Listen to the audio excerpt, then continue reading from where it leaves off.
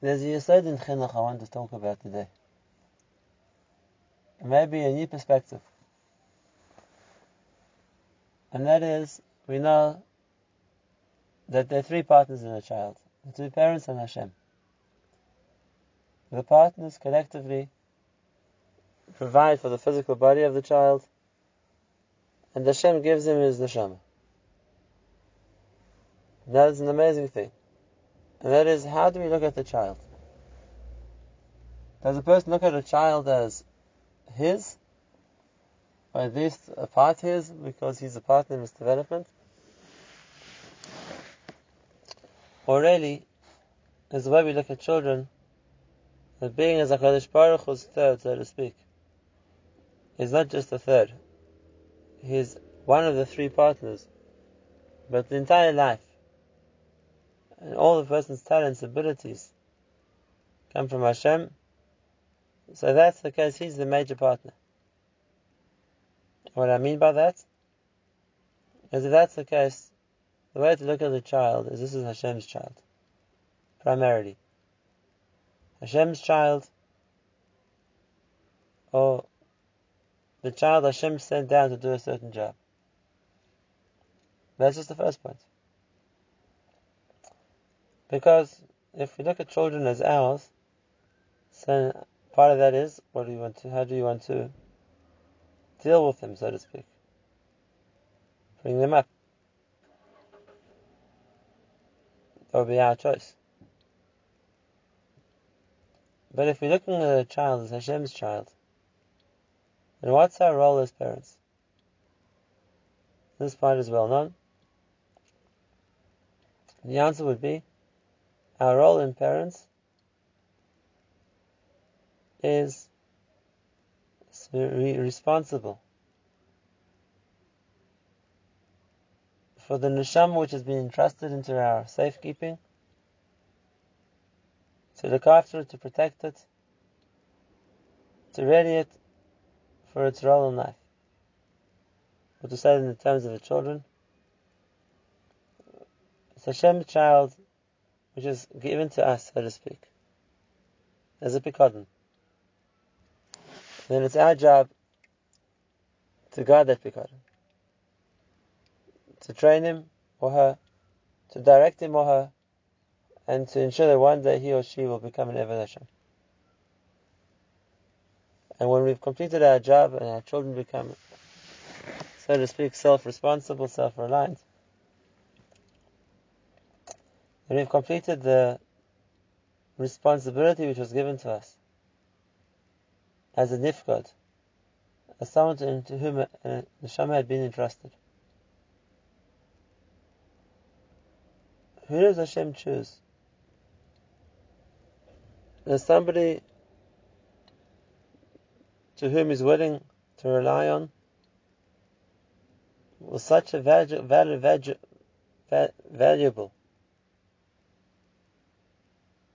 commodity as a neshama.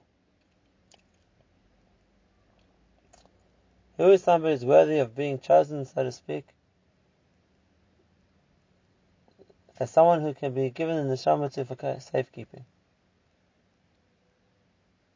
And the answer is the person who has das. The person who is responsible and understanding that he can be relied upon, so to speak, to look after the neshama, relied upon to bring the child up the way Hashem wants. And just on this point, I'm going to digress for a minute. There's an unbelievable understanding over here. And that is, we know that a boy becomes chayiv in mitzvahs when he turns 13. A girl when she turns 12. Before that, they're not responsible to keep the Torah. The commandments of the Torah aren't speaking to them. Once they reach the age of 13 for a boy or 12 for a girl, then they now become obligated to keep the Torah mitzvahs. What happened? So we say, a cotton doesn't have das, an adult does. And therefore, as long as they were ktanim, they weren't considered b'nei das, So the Torah wasn't speaking to them. Now that they're Gedolim, and they have Das, the Torah does talk to them. Where do we see this? Where's the Makor? Where's the source? That is, at 12 or at 13 respectively, a person gains Das. Where do we see that this is the age? And the answer is there isn't a Makor. There's a Makor for something else.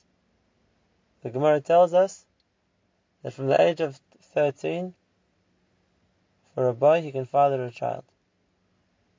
From the age of 12, a girl can become a mother.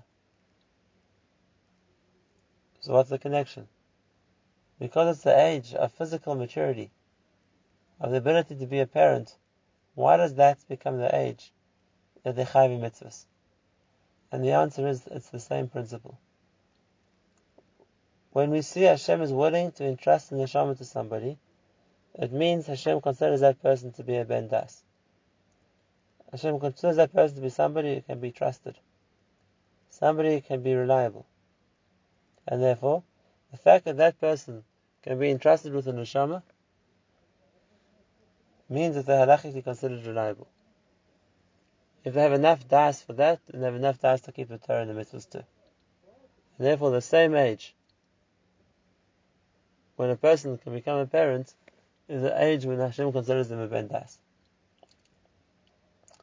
This isn't tamavot.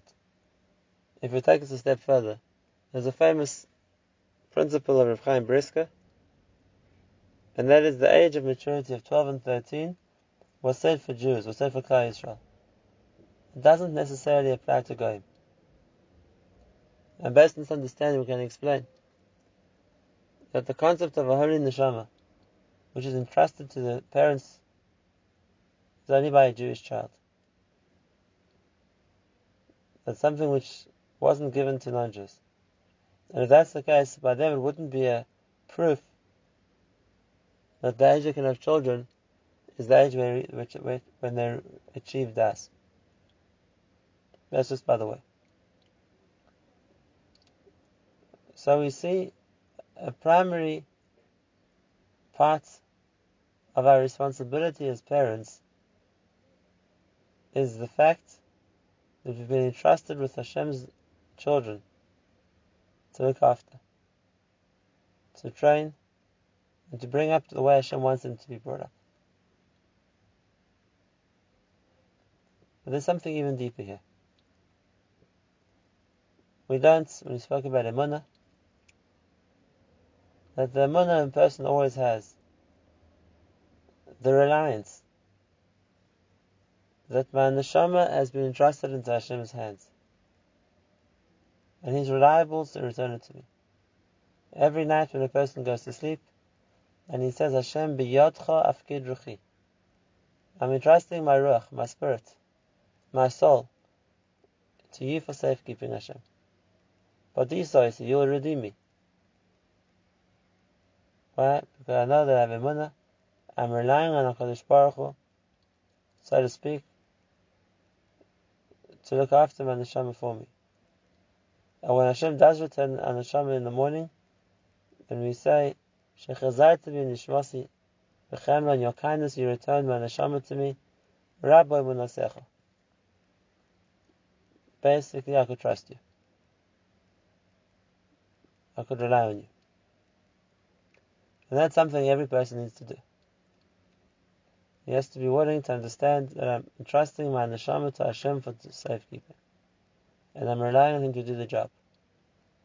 And of course, Hashem is trustworthy. But here the amazing point is there's a midah keneged midah as well. And that is, in exactly the same way, Hashem is willing to entrust neshamas to people for safekeeping. When Hashem gives a couple a baby, He's giving them a neshama. And He's relying on them to bring it up the way He wants. He's giving it to them to look after, to protect, to nourish, to develop, and to produce the Ben or Bas Yisrael that Hashem wants that neshama to be. we entrust our neshamas to Hashem and rely on Him to protect them for us, and in exactly the same way, Hashem is willing to entrust neshamas to people and rely on them, so to speak, to look after them, be a good custodian for Him. And therefore, part of the responsibility we have as parents to understand the importance of what we're doing. We're looking after the neshamas that Hashem has put into our, so to speak, authority, into our care, into our homes. And we're entrusted with the job of bringing them up and returning them to HaKadosh Baruch Hu as adults who are proud links in the chain of Klal Yisrael. I want to suggest that with this understanding, which is so much of an imperative background to understanding Chinuch, we can also understand a very puzzling dialogue in the Torah. We see the brothers come back from their first journey to Egypt, and Shimon's not with them. What happened to Shimon? He's been incarcerated in Yosef's jail. The brothers come back with a request. The man refuses to see us again unless we bring Binyamin. Now, the way the brothers see it, they have no option. They're going to need more food. They're going to have to go back to Egypt to buy more. And if that's the case, they're going to have to bring Binyamin. But Yaakov's not interested. Yaakov absolutely refuses to let Binyamin go. So the pasuk says that Reuven, as the elder, speaks up and says to Yaakov, "You can kill my two sons if I don't bring Binyamin back to you." And Yaakov says, "I'm not interested. He's not going." Rashi adds, "Is it more from Chazal?" Rashi says he called Reuven Bechor Shote Uzeh. Why would I want to kill your children?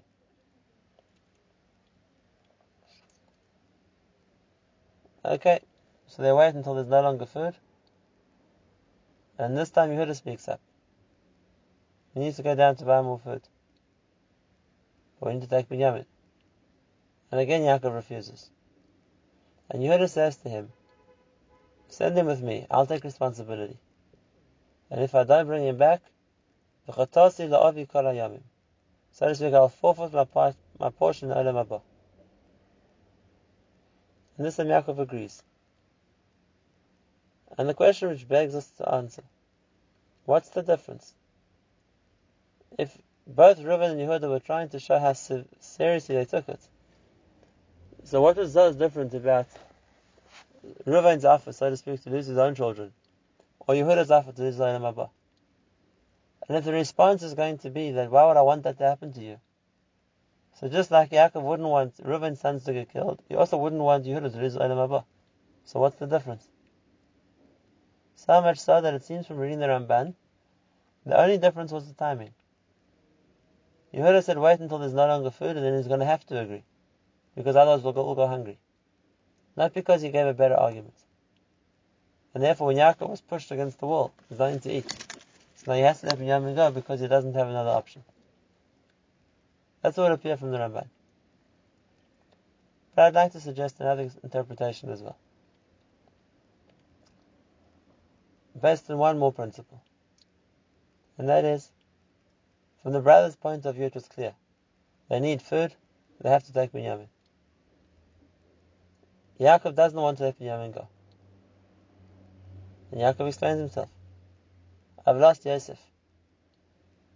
Binyamin's the last one left in the family of Rachel. If something happens to Binyamin, then there'll be nobody left. Rachel died, Yosef, as far as he was concerned, had died. And what's going to happen to Binyamin?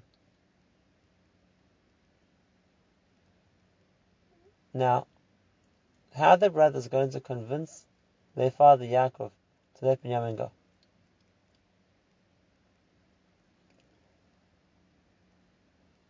So the first point has to be that they're going to show that it's not just like a casual decision. Yeah, of course, we'll have to go back. Let's get Binyamin come to. The first point they're going to have to show is the seriousness with which they're going to look after Binyamin, because that's how seriously Yaakov is looking at it. And if that's the case, they're going to say, yeah, it's no big deal. Why are you obstructing us, so to speak? Let's just take Binyamin and get it over with. Yaakov is going to, of course, object. You're not going to take care of him. He's something that Chas v'Shalom might happen to him. If that's the case, for sure, he's not going to Yaakov won't let him go. But the way the brothers understood, but if they can show Yaakov, yes, we understand it's serious. Yes, we understand it's something which we need to be very aware of. Then maybe he would consider them reliable enough to let them take Binyamin. And therefore Reuven attempted first. And he said, I'm not looking lightly at what it means to lose a child. I understand that there's a tremendous tzar that the brothers all witnessed to, that Yaakov had on losing Yosef. How much Yaakov would consider a tremendous tzar if Chas v'Shalom something would happen to Binyamin. Reuven says, I can appreciate the tzar. What are you talking about? I'm willing to show you how seriously I take the fact that I'll take responsibility for Binyamin. In the sense that I'm willing to, so to speak, offer the 2 children as well. The same tzar Yaakov you had on losing Yosef and would have on losing Binyamin, the loss of 2 children, I'm willing to accept that same tzar. That's how seriously I'm going to take my responsibility to look after Binyamin. But Yaakov isn't interested. And the reason is because that wasn't the real cause of Yaakov's tzar. It wasn't the loss of children. It's a tremendous tzar, no doubt. But Yaakov was a Baal Bitachon like no one else. And if Hashem would decree that he would lose a child, then Yaakov would be able to accept that gezerah. And therefore you have to understand there was a different factor which caused Yaakov's tzar. There was a different factor which was preventing Yaakov from letting Binyamin go. And what was that?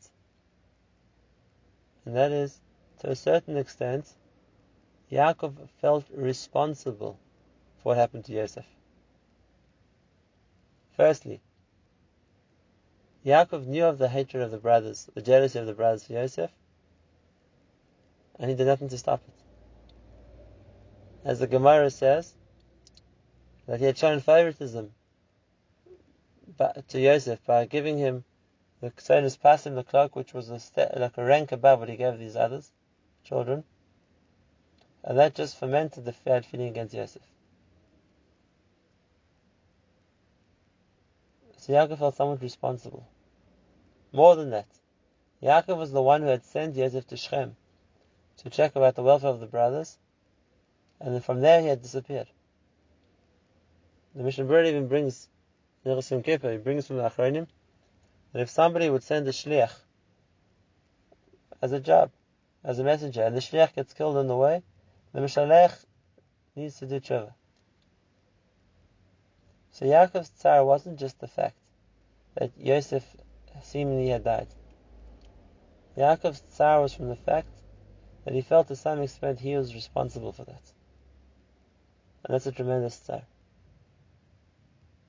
That's what we're talking about. Yaakov had a responsibility, so to speak, to bring up the Shiftei, to create Klal Yisrael.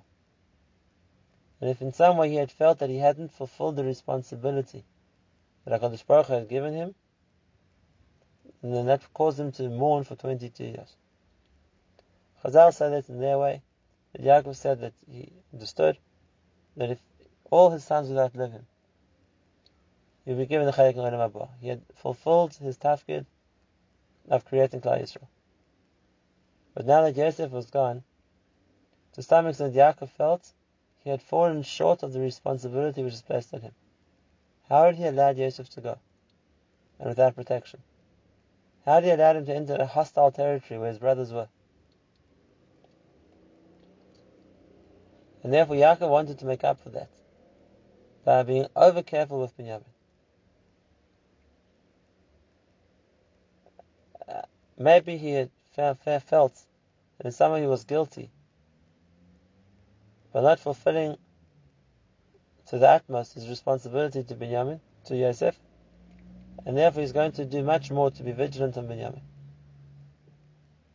He's not going to let Binyamin go to a place of danger where something might happen to Binyamin, and then once again Yaakov would be held to task why he hadn't done enough, so to speak, to safeguard Binyamin, another neshama which Hashem had given him. And that's the reason for Yaakov's reluctance to send Binyamin.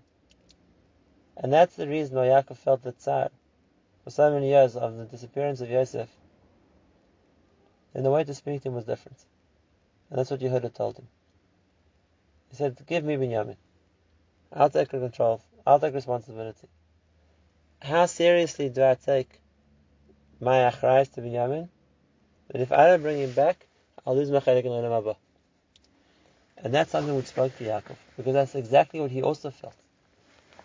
That my responsibility is something that if I don't fulfill it, I'm going to lose my chelik in Olam Haba.